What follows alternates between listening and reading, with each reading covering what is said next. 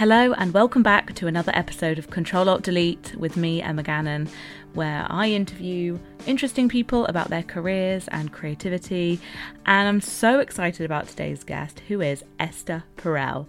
I'm sure if you're listening, you know who she is. She has an amazing podcast called Where Should We Begin, which she exec produces and hosts, and it's a very popular Audible series.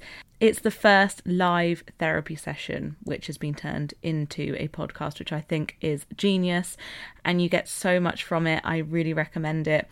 Esther Perel is a psychotherapist of 35 years. She's also a New York Times best-selling author, and she is recognised today as one of the most insightful and original voices on modern relationships. She's fluent in 9 languages. She has a therapy practice in New York, and she's a consultant for so many huge companies around the world. Her TED Talks, which if you haven't Googled, please go and watch them, have garnered over 20 million views. She has 2 international best-selling books, Mating and Captivity, and her newest book is called The State of Affairs, Rethinking Infidelity, out at the moment. And it's also a New York Times bestseller, looking at modern relationships and marriages and dating. And she is just so intelligently, amazingly brilliant. And you will see that on this podcast episode. We go into so many things in so much detail. We talk about dating, we talk about tech, we talk about the burdens of ourselves and how we have to make so many decisions now, how culture has given us so much choice, which can be good but also quite overwhelming. We talk about friendship, we talk about longevity in relationships, we talk about her amazing podcast and how raw and intimate it is and how she makes that, what goes into the process of producing a series like that. And we talk about therapy and advice and how we can help each other make better decisions and have better quality of relationships in this modern era. So I hope you enjoy this episode. I absolutely loved talking to Esther. She's a bit of a hero of mine. So if you enjoyed it, please leave me a rating or a review or tweet me and Esther, and see you next time. Here it is.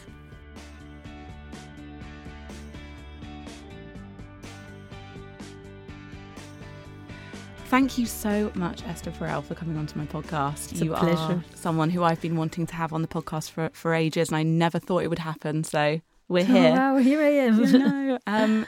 Thank you to Audible. We're in their booth right now, and I really want to talk to you about your podcast, but we'll get onto that because I know that's an Audible series, isn't it? Indeed. But first of all, I've got your book in front of me, the New York Times bestseller that is The State of Affairs, and I loved it so much. I listened to your TED Talk in 2015, I think, and it changed the way I saw lots of aspects of love and relationships. So thank you for writing it, and thank you for all the work that you do. What spoke to you? To see both sides of things more. Great. If I succeeded in opening that space for you, then I'm very pleased. So the both and space. Yes, exactly. So with your work, obviously you've been doing this for a long time. 35 years. 35 years. Oh my goodness. Of couples therapy. Oh my God. So I do this podcast because I love talking to interesting people, but the hook is always centered sort of around technology. Mm-hmm. So I wanted to ask you kind of up front, I know that you probably ask this a lot, but over 35 years, obviously a lot has happened with tech. Do you have any thoughts on whether it's going too much into a way of shallow relationships, or do you think actually technology has been good for relationships as well? But you're going to get an answer from me that's both and.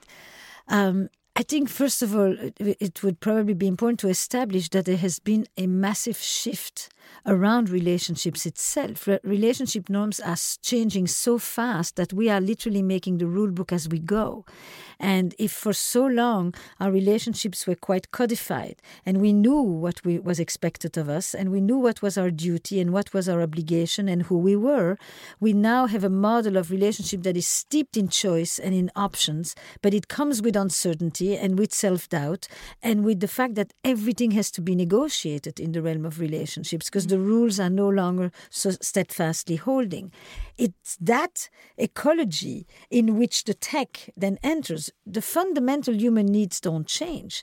The fundamental human wounds don't change. Love and rejection and hate and connection and desire and inhibition and exploration and security and adventure, all those fundamental human experiences stay. We still need trust. We still want to connect. We still want to be able to rely on others. We still want to feel that we can expand ourselves in the presence of another. But the means for communication are dramatically shifting, and they are altering the way that we experience dating, mating, and parting. And their technology is at the center of action. Because I read a stat recently, and I don't know if it's true. You know, when you read something and you're like, oh, I've just read this once. I don't know if this is totally true. But an article had said that we are in a time where there are the most single 20 to 30-year-old women ever right now. Yes, but that is not new. Look, in 1960, 80% of people in their 20s in the United States were married. In 2018, 20% of people in their 20s are married. We know in the United States that loneliness has become the number one public health crisis above obesity. And we know that it is worse for men. So, interestingly, right, the women may be single, but they may not necessarily be lonely. They are still living in networks of connections, whereas he goes at it much more on his own. Urban life is a life that is often inhabited by many more single people, many more young women who are single, simply because there is a biological clock by which we have never been the same nor equal, which allows men to start the whole thing whenever they want at any age, in a way that is more limited, at least until recently, for women. But we first separated sex from reproduction, and now we are separating reproduction from sex. Back in the day, if you were like my grandparents' age, you just marry the first person you meet, really. Correct. Which is good in the sense of, well, you meet someone and you like them and you get married and you're... Well, and if you didn't like them, you didn't have that much choice anyway. No. I mean, so many relationships back then did have affairs and infidelity going on, but they just stuck it out. Now we've got so much more choice. So there's a few major changes that happened. First of all, our expectations of marriage were very different. And the concept of happiness was not about a permanent state of enthusiasm or about an expression of self-actualization. Happiness came from having children who survive past the age of 5, who are healthy. There were other criteria. We were on a different level of the ladder of the Maslow needs. Second, you'd married and it was once for life. There was no exit. Third, you married and you had sex for the first time. Today you marry and you stop having sex with others. Fourth, monogamy was one person for life. Today, monogamy is one person at a time. And you can easily say that you're monogamous in all your relationships. So there's been major changes. And yes, today you don't choose between 2 people in the village or 6 people at school. You choose between 1,000 people at your fingertips. And that swiping culture gives you a dizzying level of options, which often comes with the concomitant self-doubt and uncertainty. So people practice romantic consumerism to find the soulmate.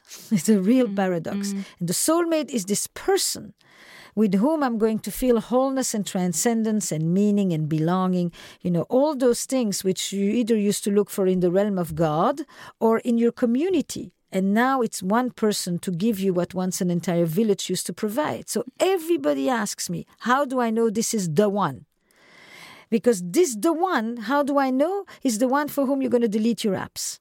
That's the new ritual of commitments. And that is a totally new landscape. Yes, that's such a good description. I definitely would say that for me. In my relationship, I'm just like, thank God I don't have to go on any apps. But then I also think, obviously, the grass is greener thing is not new. We've always been jealous of our neighbours or wanting to compare our lives to others. But now it does feel overwhelming, doesn't it? But part of it is because fake news doesn't just exist in politics. I mean, you have a whole landscape of social media where people curate and filter these perfect lives in which they are always smiling, even though they haven't slept the whole night, and it looks like really, happiness is just an inch away for others. What is it that they do and that they have that I don't?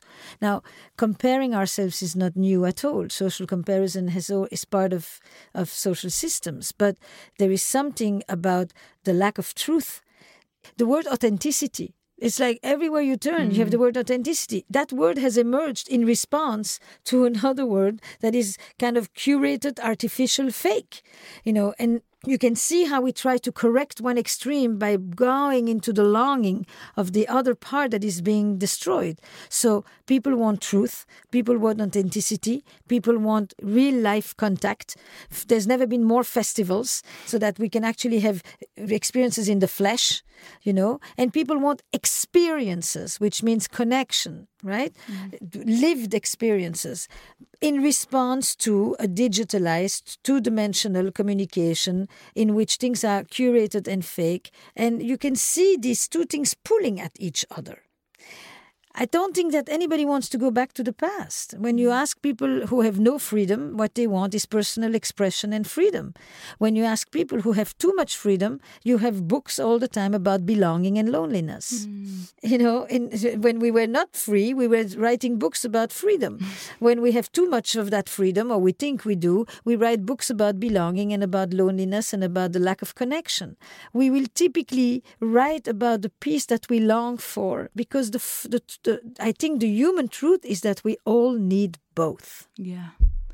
Oh, there's so much pressure on everyone, I feel, these days. I will always find something to beat myself up about. If my career's going well and my relationship's going well, then I'll be like, well, I'm being a rubbish friend. Right. And if I'm seeing my friends, and it's just...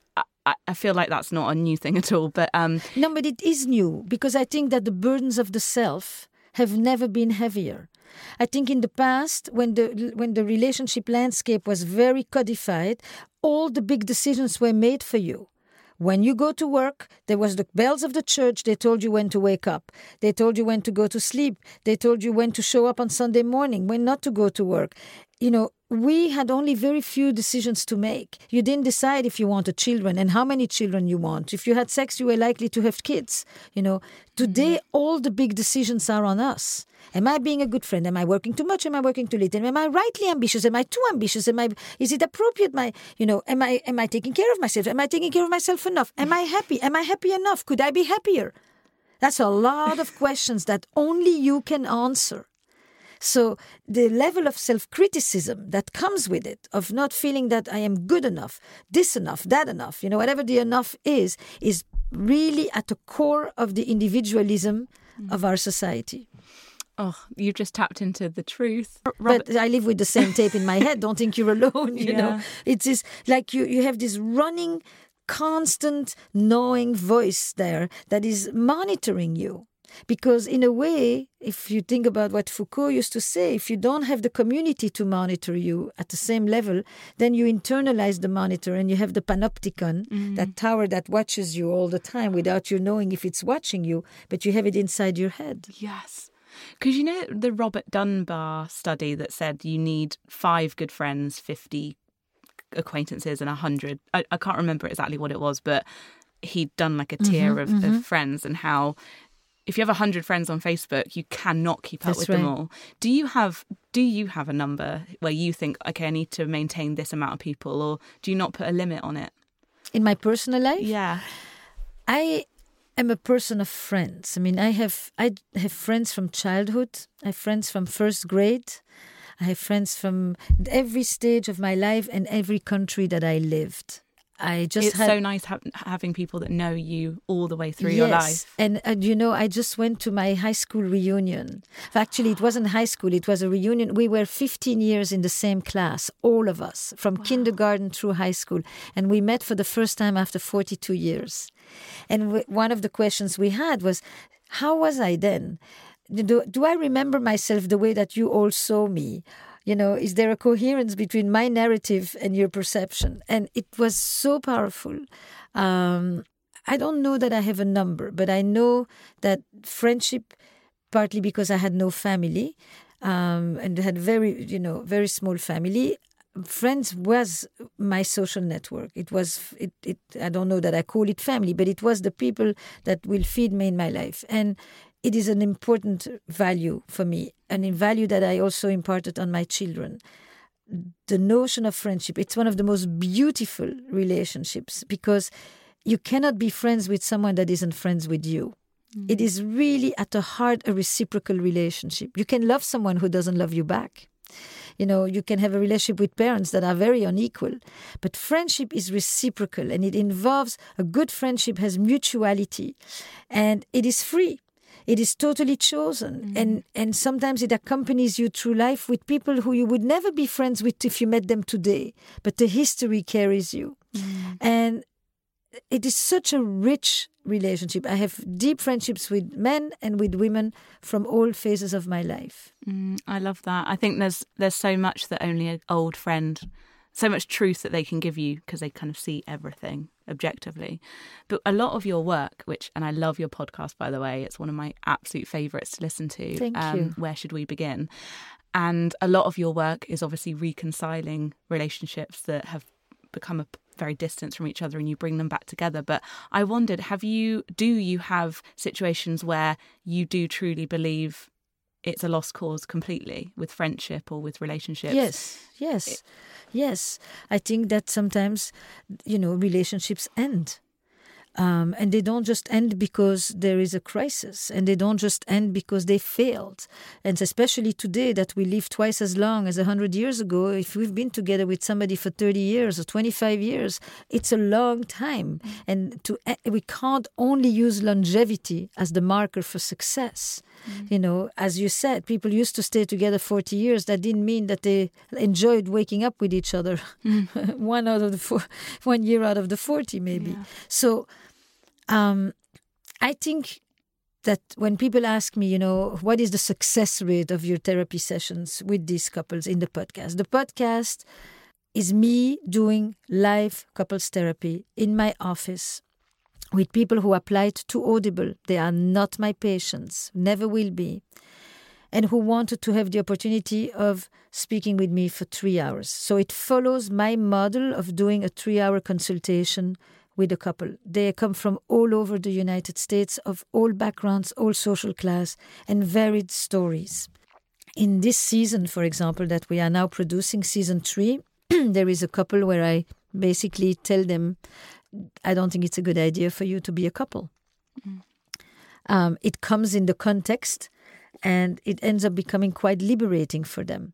In season 2, there is a woman who has a male partner, who is quite abusive to her children. And she basically tells him, if you lash out one more time, I will not stay, even though I care deeply for you, but I care more about my children. I will not care for you and, at the expense of my children. And I say, I support her. And we know, because she wrote to us afterwards, that she did leave him. So the end for me is not about the end, as in the denouement of a couple, is not only about staying or leaving. It's about integrity. It's about how you stay, and it's about how you leave. And the concept of integrity is what determines the outcome, not the fact that people did stay together or not. I am not just wedded to the notion that people should stay together at all costs. I also think there's a big difference between relationships that are not dead and relationships that are alive. And my work is to believe in people's ability to create relationships where they feel a sense of aliveness and vitality, not just where they are staying. But sometimes staying is important because there are all kinds of other considerations. People have illness to deal with, special needs children, economic hardships. There's reasons for why people need the stability of a relationship, and we are not the judge of that. Our work is to help people make their choices with self-determination and dignity. Oh, it's such a genius idea for a podcast. I mean, it got so much press around it, didn't it? Because just this idea of, it's the first time anyone's done it. Yeah, nobody has ever seen what happens in the backstage of a couple. Couples today have more expectations piled up on them than any prior generation, and they are often very isolated. Nobody knows what really goes on. And when you listen in depth to the multiple experiences of these other couples, you actually find yourself standing in front of your own mirror. And you hear their conversations, and it inspires you to have the conversations that you may want to have, and it gives you the vocabulary. So there's 7 million and more people that have listened to it in a few months. It's become a real kind of binge listening. People talk about it. People have pod clubs. They discuss episodes. 45% of listeners are men, which I think is really very important for me, that relationship talk is not just a woman's concern. That even though you hear sessions about things that have nothing to do with your own life, people keep saying in every episode, I find something that I can relate to. It is completely raw, unscripted, anonymous, couples therapy. And it's the first time in a way that I can share with people what I do, because we have a profession where we actually can never talk about what we do, which was the freedom of not having to work with patients, but to have people who want to be part of a creative project. An Audible original series like that is that it allowed me to do the work in a different framework without having to fear any kind of ethical breach, and to share with people, because every couple says, is this happening to others? Am I alone? How do other people deal with this? And this became like a public health campaign for relationships that resources people in how to manage, to negotiate, to experience their intimate relationships. Yes, it's amazing because it's so true. It's so real. It's so unfiltered in that way. Because on the way here to interview you, I was just reading Twitter, and there's a news article. Carey Mulligan was on a panel at Cannes Film Festival, and she was saying how it's a shame we don't see more unfaithful women on screen. I thought that was so interesting that, in Hollywood films or whatever, we still just see the one-sided kind of, it's normally the man that has an affair because boys will be boys, that sort of narrative. Whereas on your podcast and podcasts in general, at least we're seeing real life. We're not seeing a movie. You see real life, you see heterosexual couples, you see straight couples, gay couples, trans couples, you see them from all backgrounds, all classes, and you don't necessarily know. So that I try as best as possible to actually play with the implicit bias. You don't know because you have no names, and we take out any identifiable features. So you are really left with the rawness of the experience. In season 1, 4 episodes are about infidelity. In season 2, only 1. And then I broached and I went into broader and broader subjects. Season 3 is going to be incredible. Some of the best sessions I've done just myself, for that matter. I just did an incredible session between a mother and her child, who is no longer her daughter, and is only named by her first name as the pronoun. And it really taps into the depth of our humanity. You must never get bored of your job because there's just so many different types of relationships all the time. I don't. And because through the podcast, I'm able to reach and work with a much broader range of couples because they're not New Yorkers. They are brought from all parts of the world, for that matter, not just America. They have never been in New York, many of them. They've never been in New York. So the first group of couples had never heard the podcast. There was no podcast. So they came because they wanted to work with me. And the second group and the third season are people who have heard the podcast and then say, I would like to have that kind of an experience. I would like to try, or I have a story to share, or I'm stuck. We are stuck, and I would like to see if we can do something different. Because people keep asking, why do people want to share this like that on the air? And I think part of what you hear is that there is very little sensationalism, nothing salacious. It's so raw and intimate. It's almost scary because you really are entering into the intimate space of another couple in ways that you never have. But it's done with a sensibility that then actually you're not thinking so much about them, which is part of why the podcast format was so important. You don't see them. Nobody has ever seen these people but me. Yeah, interesting. Even the team, they record in the other room, but they also only hear. And there is something about the intimacy of listening. People listen to it in their earphones, people listen to it in their car, people listen to it and then talk about it with their partners. And there is this whole... It lends itself as a intermediate, like as a transitional object, as Winnicott used to call, to conversations. It gives permission. Hey, did you hear that episode? What would you do in that situation? What did you think about what that woman said to the guy? And suddenly you have that bridge that allows you to talk about you without having to instantly say it's you. My friend. Yes, but here is the friend in the podcast. Exactly. Yeah, it's really interesting when you hear the ratio of how much you listen, because actually it's a lot of listening from you, and you prompt things, but the ratio, they're talking more than you're talking. Yes. And I heard a very nice comment. I did a talk last week for hundreds of divorce lawyers, which was a fantastic thing to do as a couples therapist, because we rarely talk to each other, and yet they sit in my office. Their shadow is in my office, right? And one of the women said, I listened to your podcast. And another guy said, but why do you want to listen to that? You've just seen couples the whole day in your office. And she said, because when I was studying law, there was this Socratian thing by which if the teacher asked you a question, you had to think of an answer, even if the question wasn't asked to you. You always had to have an answer ready. When I listen to your podcast, I always have my answer ready. And then I watch you go. And then I realize that you're going in a completely different direction of anything that I would have done. And that freshness is what compels me. And the reasons for why people listen are very diverse, actually. Would you say that most people should kind of try therapy rather than ask their friends for advice?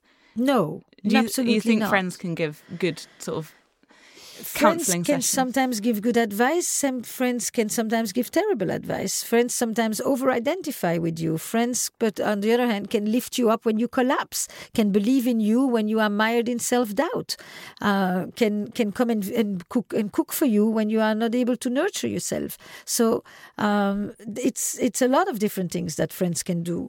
It's difficult to know sometimes whether to take the friend's advice or if they're saying meaningful things but not the right things. That's true. And sometimes you have friends who are more forceful than you, and they think they know what you want and you don't know really how. For example, one of the things the divorce lawyers were talking about was those clients that they have who are in the midst of a divorce which they don't really want, because the Greek chorus that is behind them of friends is telling them, you must leave.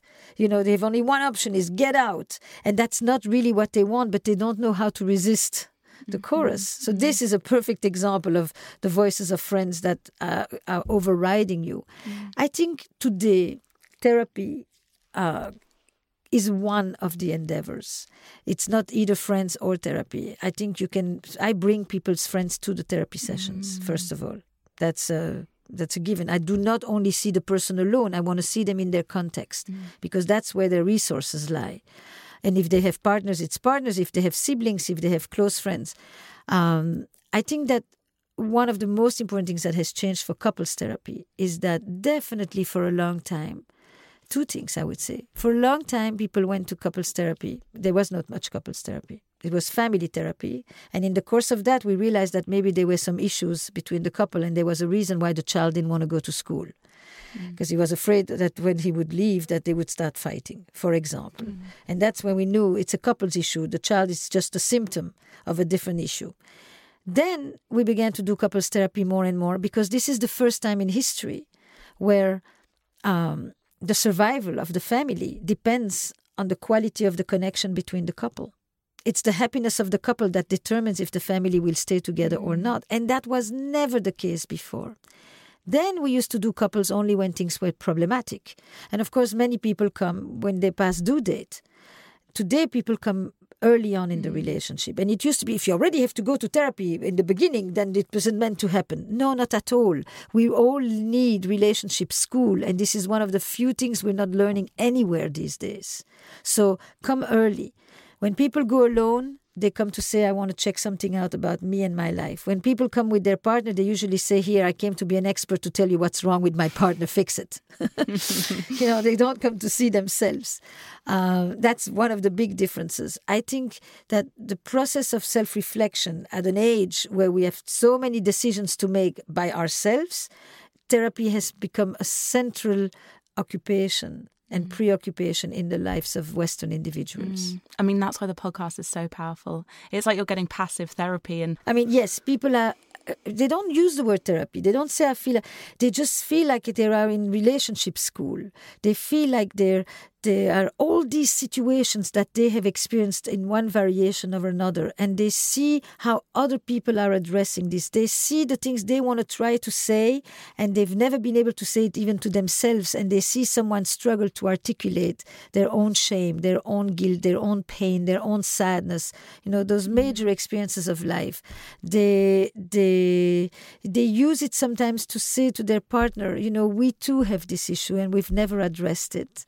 And then the interesting thing is that it's become a training for therapists as well. Many coaches and therapists are listening to it because we either don't see each other's work. We don't see our colleagues' work. And so if you want to know what does Esther Perel do and how does she work, this is the closest you will ever get to knowing it. I'm bringing you into my office. Wow. It's worldwide. People are listening to it in 150 countries. I mean, it's just unbelievable. What they write is extremely moving. It must be hard to pick. You must get so many people. We have thousands of applicants so far. But, you want to make sure that people really know what it involves as well. And so the screening is done very, very carefully. And once they are screened, they apply like all people apply who come to see me. It follows really the process of my own work. You write to me. There's a set of questions that I'm asking you to address in your introduction, and then we meet. Yeah, it's interesting with therapists because I find, obviously, especially listening to your podcast, it's obviously totally one-sided. It's about that couple, and I read your work a lot and I listen to the podcast a lot, and I've never really thought about kind of your, like, if you have a relationship. But then I did notice in the dedication, that's the first time I've ever seen you say. Is it to your husband, you say? Yeah. And I just thought, are you quite a private person then? People don't know much about you, but you must want it that way. So I'm married for 35 years. People know a lot of different things about me, but not necessarily about the intricacies of my relationship. I have 2 children who need me to be their mother, and they don't need me to display my personal life. I also think that my choices are my choices, and I think that if you want other people to have an unencumbered space to think about theirs, you have to stay out of the way. Otherwise, you create reactions. Oh, but Perel this, Perel that. And I think it's really important for people I'm here to offer a space in which you can think, what worked for me? One day we'll discuss it over a glass of wine kind of thing. But I do talk about my background. I talk about the most important influences in my life. I talk about my parents. I talk about my children. I talk about the fact that I'm 35 years in a long-term relationship. And when people ask, how does all what you write about affect your family or your husband? My husband has said that he's writing a sequel, How I Got My Wife to Write a Book About Eroticism. That's his title. And I just thought it's he should write the story. Yeah, no, I just think it's amazing how neutral you can be. And actually, I feel really inspired by that because actually when I'm listening to my friends who have issues or problems or they're asking me for my advice, I mean, I'm not a therapist, obviously, but before putting my stamp on it, I should probably be a bit more neutral. I don't know look, I am very opinionated. And I am non-judgmental. And I try to make clear where I end and where you start. Of course, I'm not neutral. If you have lost someone, if I will go to the places where I lost someone. It's from that place that I will try to relate to your sadness and to your pain. But what worked for me may not at all be what works for you. And it's that very fine line between my ability to connect and to empathize with you without having to intrude and impose upon you so that what is me becomes you. And it is that line between connection and boundaries. That is so interesting, because I think where a lot of people go wrong with friends giving advice is when, for example, say I've broken up with someone and we've been going out for 4 years, and then I told you, I always thought he was no good. Yeah, and then and also I remember when that happened to me, and then someone talks about a boyfriend they went out with for a week, and then they compare them, and then you think that's not the same, right? And I'm sure that happens with much bigger tragedies as well, when someone says, "Oh yeah, I felt like that before," and it's sort of. Yeah, it's really interesting, that fine line that you say. But then yesterday I gave a talk with Baratunde Thurston in New York, and it was called What's Next for Men? And he told about a moment where he met a friend, and for the first time the two of them began talking I don't even know if it was a friend actually, maybe an acquaintance, and they began talking about the fact that both of them had friends who had committed suicide. And he said that was such a different way of engaging with another man. Normally you would start comparing the scores of your teams on the sports, And so sometimes that engagement with a shared experience is actually profound. It's the intrusion. It's the notion that what's yours is theirs, or it's the desire to level my 1 week relationship with your 4-year relationship. As, we don't have to be the same in order for me to relate to you and you to me. And I think that is one of the major challenges today, because in our identity politics, we have almost created a way of thinking that you cannot understand me unless you have gone exactly to what I have gone through. If that was the case, I couldn't be a therapist, because I have not gone through many of the things that the people that I work with have gone through. So I reach out to them through the broad human aspects of my experience that allows me to understand. I may not have known this betrayal, but I may have known something about betrayal. And from that place, or rejection, or abandonment, or death, or illness, or loss, it's not necessary to be one and the same in order to understand.